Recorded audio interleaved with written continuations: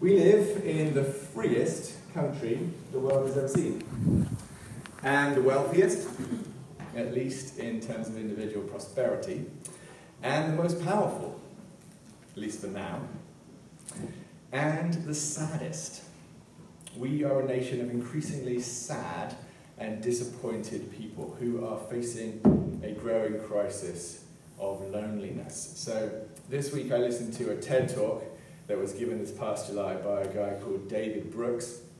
He's a political and cultural commentator, and he writes for the New York Times. And his TED Talk is called "The Lies Our Culture Tells Us About What Matters." And it's a really fascinating talk. It's not Christian, but David Brooks shares his own personal journey of pain and loneliness and his discovery of some really very profound Christian truth about the soul and about love and about what really matters. I recommend the talk. And toward the beginning of his talk, he reports the current statistics on loneliness in this country. He reports that 35% of Americans over age 45 are chronically lonely.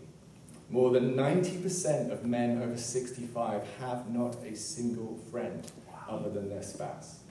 And only 8% of Americans today report having any meaningful conversations with their own neighbours.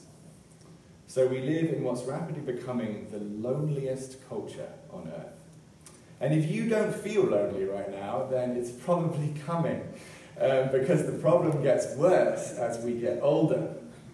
And not to be too dismal about all this, but we do need to look at it honestly. And in his talk, Brooks connects the dots between this increase in loneliness and our increasing rates of depression and despair. And he reports that the suicide rate in this country has risen 30% since 1999. Wow. And in that same period, the teen suicide rate has risen 70%. Wow. Loneliness is now being widely recognized as a national crisis. And the US Health Organization published an article in January this year entitled "The Loneliness Epidemic." So, when I got into this business of full-time ministry and church planting in particular, I thought, hey, we have an answer to this. The world has a need that the church can meet, because we have in our toolbox all the tools that are needed to build community. And community is the answer to loneliness, right? Well, yes, right. I still think that. But two things have become clearer to me in 5 years of doing this job and in 1 week of meditating on 1 Timothy chapters 3 and 4. And those two things are, first, that the American church is not nearly as good at community as it should be. And the second is that there is no other answer to the American problem of loneliness than the church. We are it. And so I'm going to do today is explain to you how I came to those two conclusions and what they mean for the way we live. They both come from what Paul says about truth. So please open your Bibles now to 1 Timothy chapter 3. That's where we're going to start, chapter 3, verse 14.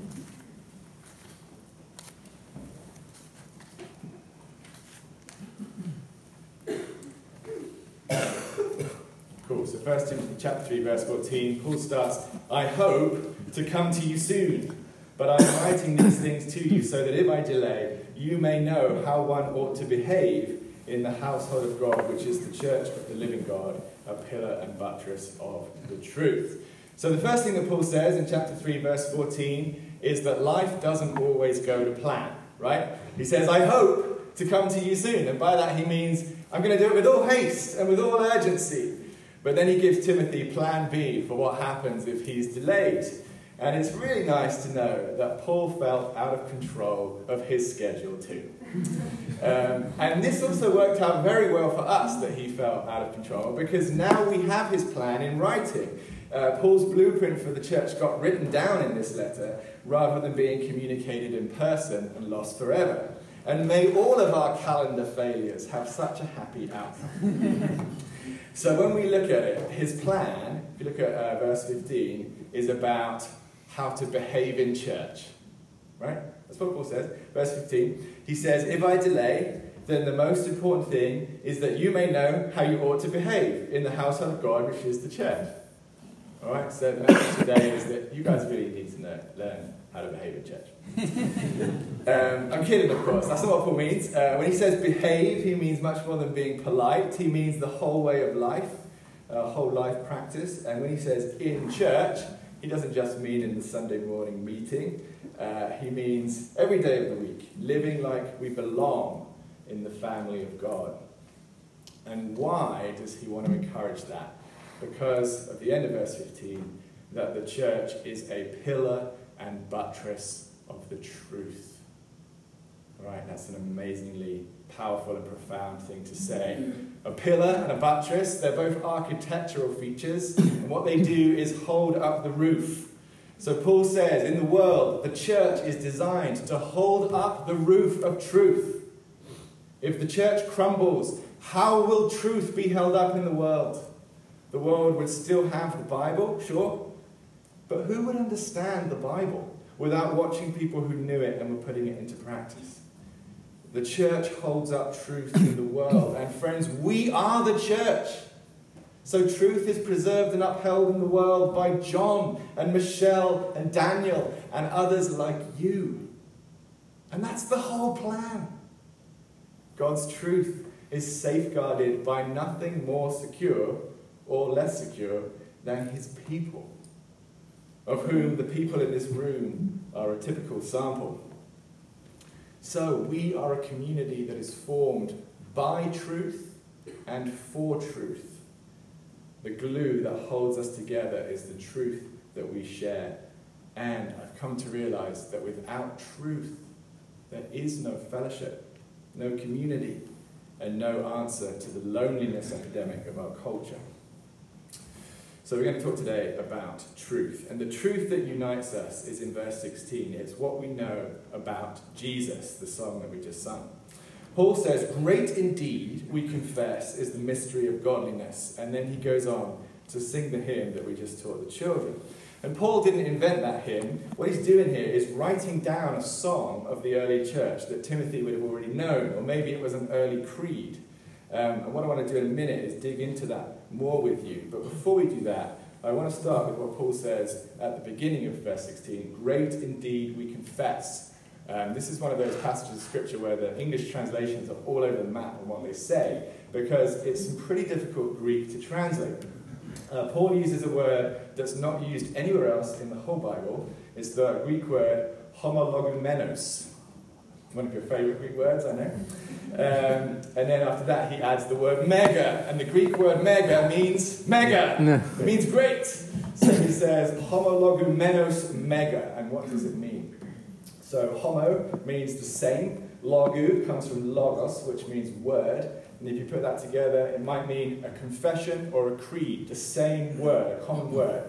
But this word is actually much bigger than that, because in other Greek writers, like Plato, it means much more. What it means is a fact that is uncontestable, undeniable, established by the common consent of everyone, without doubt and without controversy. Homologumenos. And Paul takes that idea, already very big idea, and he adds mega to the end. Right? So what he's saying in verse 16 is that the mystery of godliness is established on earth beyond reasonable doubt. It's the truth.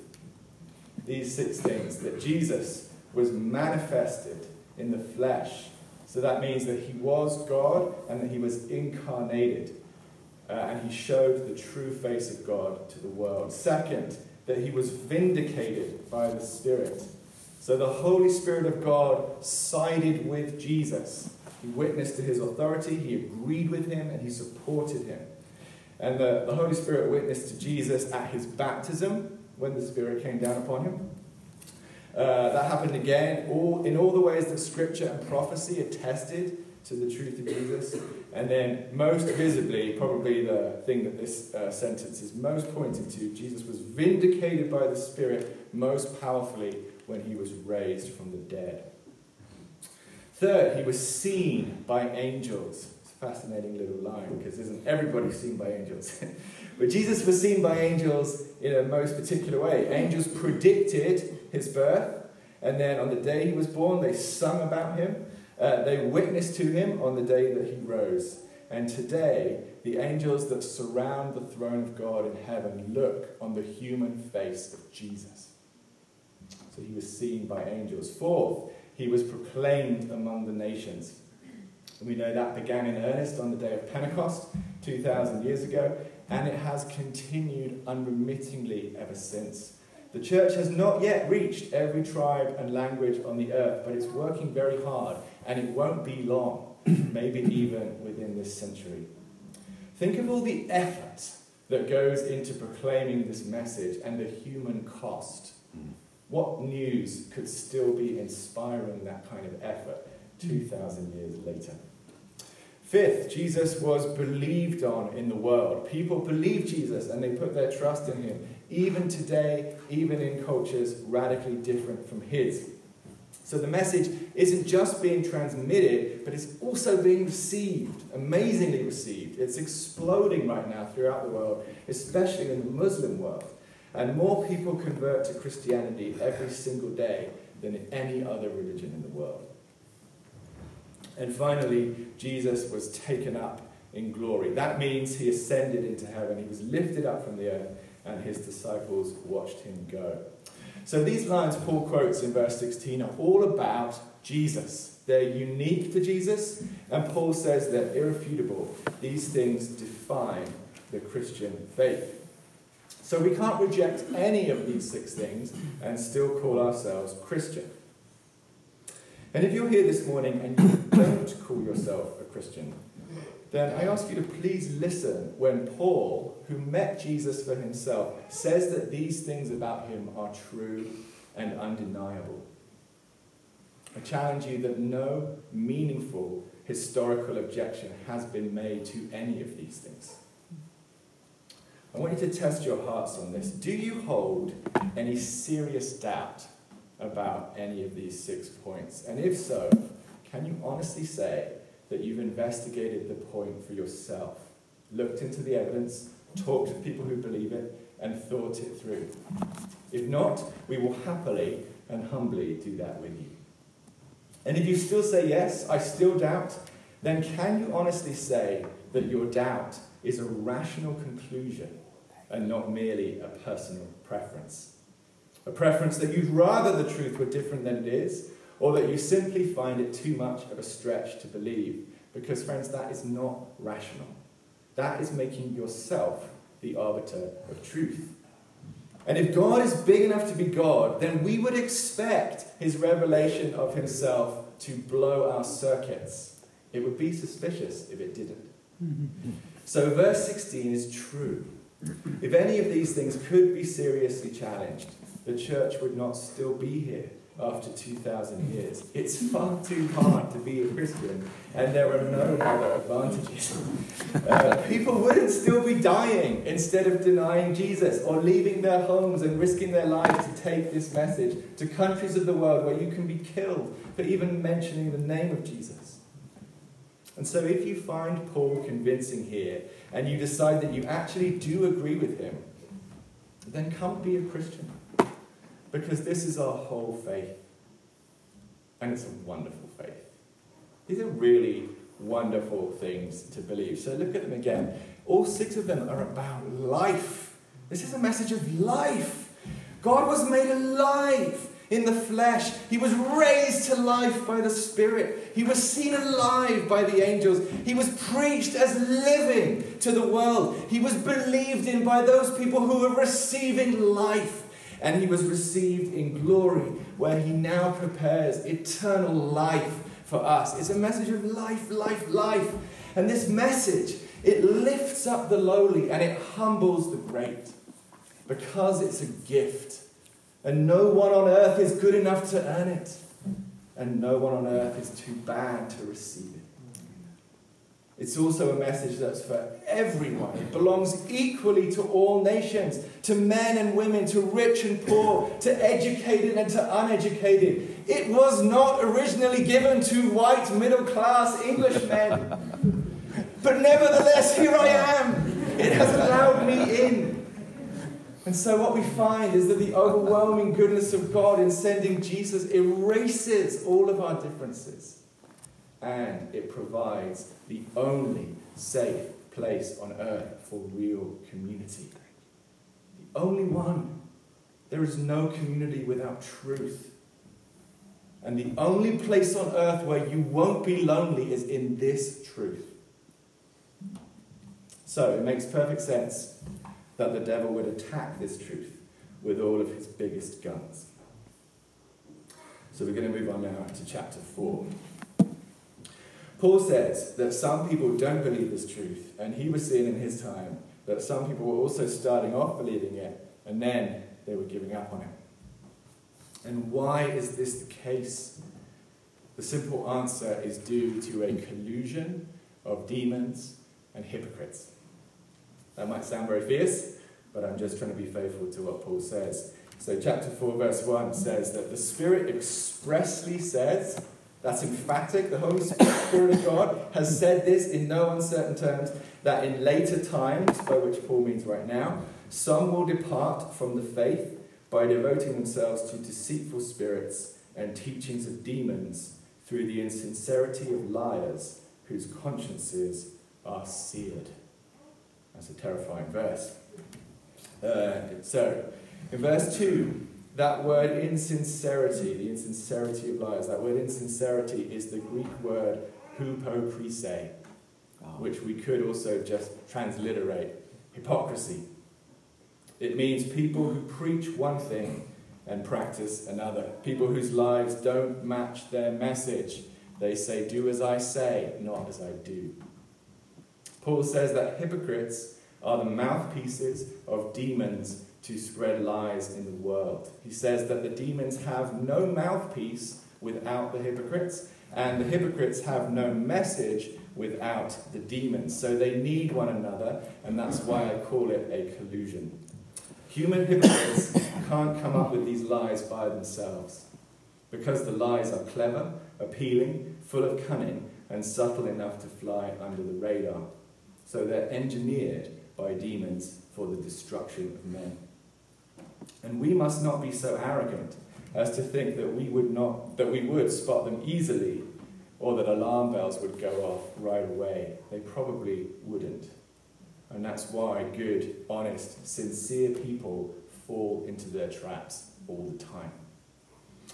So we remember here that Timothy was a bishop. And Paul still felt the need to remind him in verse 16 to keep a close watch on yourself and on the teaching. Persist in this, for by doing so you will save both yourself and your hearers. So let's not any of us think that we're immune from these distracting lies. And not surprisingly, when these lies work, their effect is to break down community. When truth breaks down, community breaks down. Theological divisions in the church always lead to fracture, and we can't afford any more fracture. So let's learn to recognize the patterns of the lies. And here in this chapter, we're given 3 reliable tells, 3 tripwires for the alarm system. These are, first, the lies deny one or more of the 6 statements in verse 16. Second, they are taught by hypocrites who don't live up to their own standard. And third, they always bear the fruit of death. So the gospel is life, life, life, and the lies are death, death, death. So we'll look at Paul's examples and then think about a couple of modern examples. Paul's examples here are people forbidding marriage and requiring abstinence from foods in verse 3. And what Paul had in mind here are church leaders who were borrowing ideas from Greek Gnosticism and Stoicism. So Gnosticism said, body bad, spirit good. It forbade marriage. And Stoicism said the body's evil and has to be denied. And it had strict dietary laws. And Paul contradicts both of these on the basis of Scripture. They're wrong because their practice is founded on false ideas of God and His world, so they have no place in the church. And they trip all 3 of the alarm wires, because first, the idea that the body is evil contradicts the first truth of verse 16, that Jesus Himself came in the flesh. Second, Paul says that the people who teach them are hypocrites. They don't live up to their own standard. And third, they bear the fruit of death, because forbidding marriage and denying food robs life. Now, as we look at these things, I should be careful to add that Paul did not have the Catholic or the Baptist churches in mind when he gave these examples.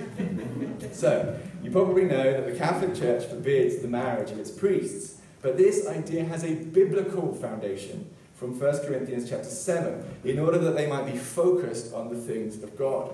And whether or not we agree with them, we recognize that they do it for the sake of Jesus, and that the Catholic Church could not be more supportive of marriage in its lay members. The Baptist Church, you probably know, forbids the consumption of alcohol. But again, this is an idea that comes from an attempt at biblical faithfulness, of not causing a weaker brother to stumble, as Paul says in Romans chapter 14. So it's motivated by the truth and not by a denial of the truth. So neither of these practices are the reasons for division in the church, and neither of them is the kind of thing that Paul is talking about. Paul's words in verse 3 may not be weaponized against fellow believers. Instead, we should pay attention to where they are in play today, which is in cults and false religions. So here's one example. I was in school up in Ambridge, Pennsylvania, and I lived a few blocks from the site of Old Economy Village, the former home of the Harmony Society. And that was a Christian cult that forbade marriage in all of its members, thereby denying that Jesus had come in the flesh. And unsurprisingly, it quickly died out. The cult leader didn't keep his own rules. He was allowed to marry as many wives as he wanted. Obvious hypocrisy. And the result was death to them all. And this example could be repeated many times over. How many times have cults ended up in mass suicide or been broken up by the authorities when they became murderous? The truth brings life, all the lies bring death. So there are many examples I could tell you close to home and inside the church, but I want to mention a big one that's further away. I want to speak clearly about Islam, because it's now the fastest growing religion in Texas. Do you know that? Yeah. Bizarrely, Islam took a big boost in US membership and conversions after 9/11.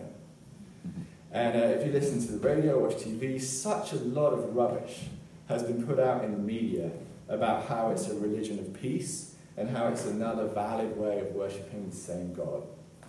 But I'm sure you can see for yourselves that Islam utterly denies all 6 points of the truth in verse 16. It denies that Jesus was God in the flesh because it says that Allah has no son. It explicitly denies in the Quran that Jesus was resurrected and thereby negates the witness of the angels. It ignores the testimony of the church and the persuasive power of the message of Jesus, and it denies that Jesus ascended into glory. 6 for 6.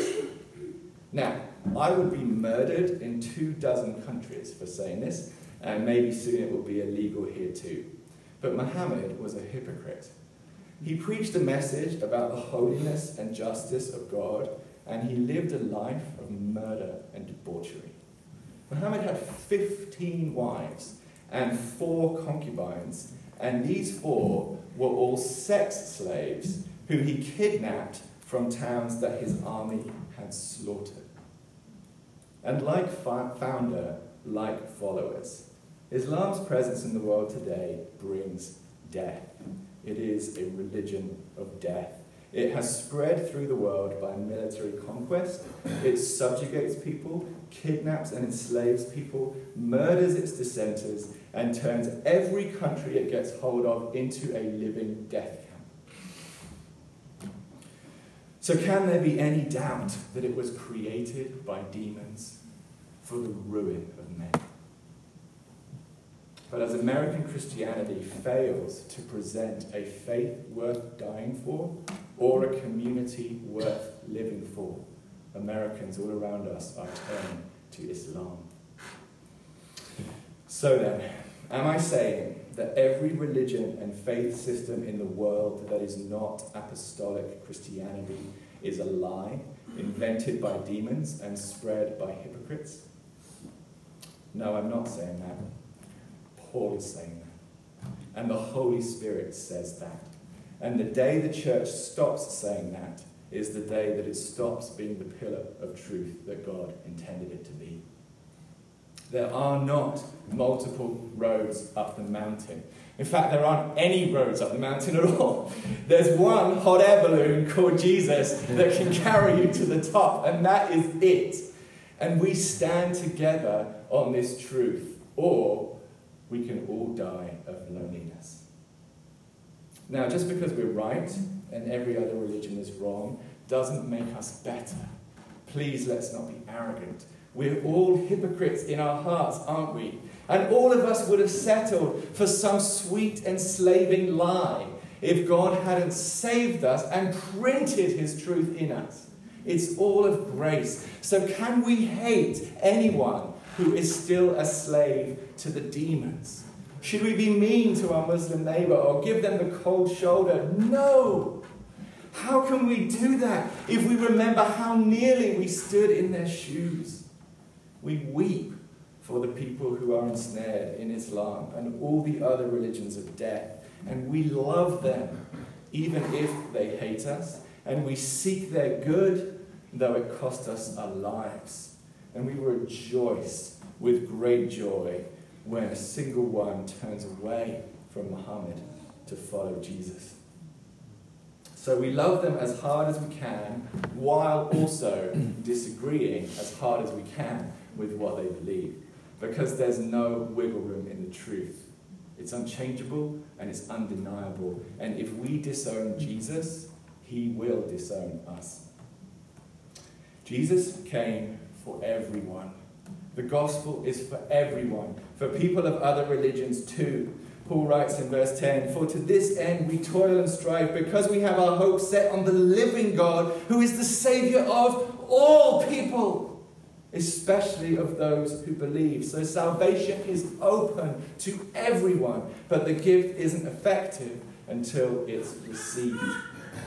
So my wife Sarah was at a faculty dinner for Gordon Conwell Seminary, and one of the other faculty members told this story about a time when he was golfing with his Jewish friend, and it was just the two of them, and they were alone together out in the middle of the golf course, and his Jewish friend asked him, "Do you seriously expect me to believe that if I don't put my faith in Jesus, then I'll go to hell?" And Sarah's colleague confessed that he didn't feel at all prepared for that question. But it was one of the few moments in his life when the Holy Spirit came upon him and gave him the answer. And he heard himself saying to his friend, "Well, let me ask you a question. Do you seriously expect me to believe that if the God of Abraham, Isaac, and Jacob became a man, that would be irrelevant to anybody in the world?" Isn't that such a good answer? And of course the answer is no, it's not at all irrelevant to anyone. It's very, very relevant to all of our friends and families who are losing their interest in life because of loneliness. So, you want to cure your loneliness? I'm utterly convinced that we have in our hands the only cure. It's the community of the church. But in order for this to be effective, we have to rigorously believe and speak and practice the truth. There's no community at all outside of the church. There's only tribalism. Insiders and outsiders. My tribe against your tribe. And David Brooks says that tribalism is just fake community for lonely narcissists. And there's no community inside the church if we won't stand firm on the truth. And that means much more than just knowing it. It means practicing it and living it. Otherwise, we're just another bunch of hypocrites. And the world has enough of those. Paul is primarily interested here in how the disciples of Jesus behave in the church. Not just what we believe. We need to show the world by our godliness that we have received a gospel worth living for. Gospel worth dying for. So to all of us then, I give the instruction that Paul gave to Timothy in verse 15. He said, "Practice these things, immerse yourself in them, so that all may see your progress. Keep a close watch on yourself and on your teaching. Persist in this, for by so doing you will save both yourself and your hearers." Amen.